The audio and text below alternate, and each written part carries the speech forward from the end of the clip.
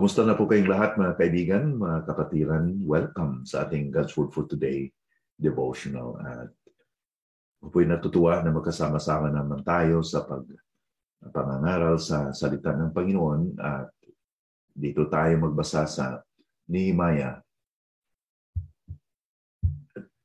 chapter 2 verses 11 down to verse 16. Kaya't dumating ako sa Jerusalem at tumigil doon sa loob ng 3 araw. Kinagabihan, bumangon ako at ang ilang lalaking kasama ko. Wala akong pinagsabihan kung ano ang inilagay ng aking Diyos sa aking puso upang gawin para sa Jerusalem. Wala akong kasamang hayop maliban sa hayop na aking sinakyan. Kinagabihan ako'y lumabas sa pintuan ng libis tungo sa balon dragon at sa pintuan ng dumi, at aking siniyasat ang mga pader ng Jerusalem na winasak at ang mga pintuan nito na tinupok ng apoy. Pagkatapos ay nagtungo ako sa pintuan ng bukal at sa tipunan ng tubig ng hari. Ngunit walang madaanan ang hayop na sinasakyan ko. Kinagabihan ako'y umahon sa libis at siniyasat ang pader. Pagkatapos ako'y bumalik at pumasok sa pintuan ng libis. Gayon ako'y bumalik. Hindi nalaman ng mga pinuno kung saan ako nagpunta o kung ano ang ginagawa ko. Hindi ko pa sinasabi sa mga Hudyo, sa mga pari, sa mga maharlika, sa mga pinuno, at sa iba pang gagawa ng gawain. Nehemiah, when he arrived sa siyudad ng Jerusalem, did what a leader should do. He must see the need firsthand. Sinisiyasat niya ano po ka-extent ang sirang mga pader. Nehemiah spent 3 days in Jerusalem to have this ocular inspection. He knew the job of rebuilding the walls could not go forth unless nakikita niya exactly ano po ka sira ang sitwasyon. So he did this in the 3 nights. Sa gabi siya lumabas clandestinely. Sa gabi, kasama yung mga lalaki na kasama niya. And he just went around to see the extent of the damage.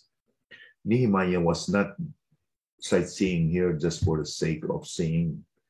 Instead, he carefully studied the broken down walls and the burned gates. Instudyuhan talaga niya kung paano nito ma-repair. The word viewed here in verse 13 and verse 15 ay medical term. According sa isang author, mga medical term ito, proving a wound to see the extent of its damage. It's like a doctor, kailangan tingnan niya maigi kung ano kalala ang sugat bago niya i-treat. So he told no one what God had put in his heart to do for Jerusalem. So he just saw the situation without telling anyone else. He didn't say anything about his mission because he was waiting for the right time. Good leaders learn a sense of God's timing. According sa isang author na si Red Path, he said, "It is good to have Christian friends, but it is dangerous to wear your heart on your sleeve. Have a secret place somewhere which nobody knows anything about but you and God." You know, there's a wisdom sometimes na sarili muna natin yung ating, ano ba yung nilagay sa Panginoon sa ating puso. Because there is a proper timing for that. And even sa kay Nehemiah, he was going to tell this in the right time.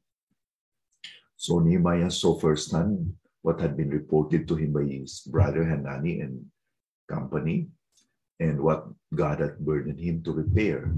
Surely, I know and I believe that yung nakita niya ito, umiyak siya or he has teared down upon seeing the extent of the damage and the resulting fear, poverty, and insecurity in the lives of the people because of the broken walls.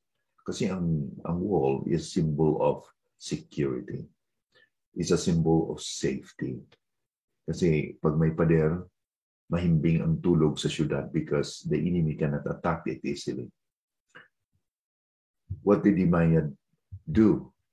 Nehemiah set out from the west side of the city and turned left towards the south, continuing counterclockwise and around the rubble of the city walls until coming back to his starting point.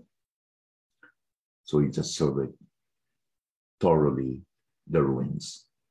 On top of the good happening, na halimbawa, sa panahon na to, the temple was already built, there was already sacrifice and worship restored. Nabalik na ito, at least nagka-normalize na ito. But Nehemiah did not content na nakita niya na ang mga pader are still in ruins. It was burned down and broken down. Si Nehemiah ay nagtuturo tayo ng halimbawa dito for this. And that is, we must look at the broken down walls of the lives of people and carefully study what are the wrongs. Di lang tayo mag-satisfy that some things are going well in the, in our family, in our church, but tingnan natin din, ano yung mga kulang. Let's not bypass na may mga pangangailangan pa. We must be sensitive like Nehemiah. But only if we have the heart, the prayer, the vision, and the passion to be used of God to set it right. Maaring makikita natin ang pangangailangan kung nagkaroon tayo ng puso, nagkaroon tayo ng vision and burden katulad ni Nehemiah. So, ito yung ating tanong sa umagang ito. Do we have the heart?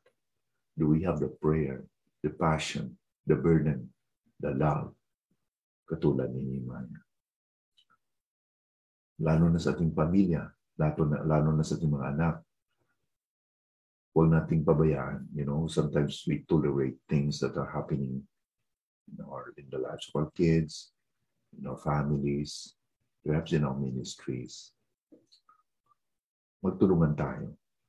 Just like Nehemiah, it starts with seeing the need. I hope that God will open our eyes to see really the need, the real need of people. The real need of people ay ipakita ng Panginoon if we are sincerely committed na gamitin mo ako, Panginoon, na maging blessing. I hope that this is your prayer today. In Jesus. And ating hingin to na gamitin tayo na daluyan ng blessing katulad ni Nehemiah. Manalangin tayo. Panginoon, salamat po for your word today. Panginoon, help us to have the heart like Nehemiah, to see the need and to be committed na maging bahagi, Lord, to be used as a blessing instead of complaining and murmuring sa mga kakulangan. Help us na maging part kami sa solusyon.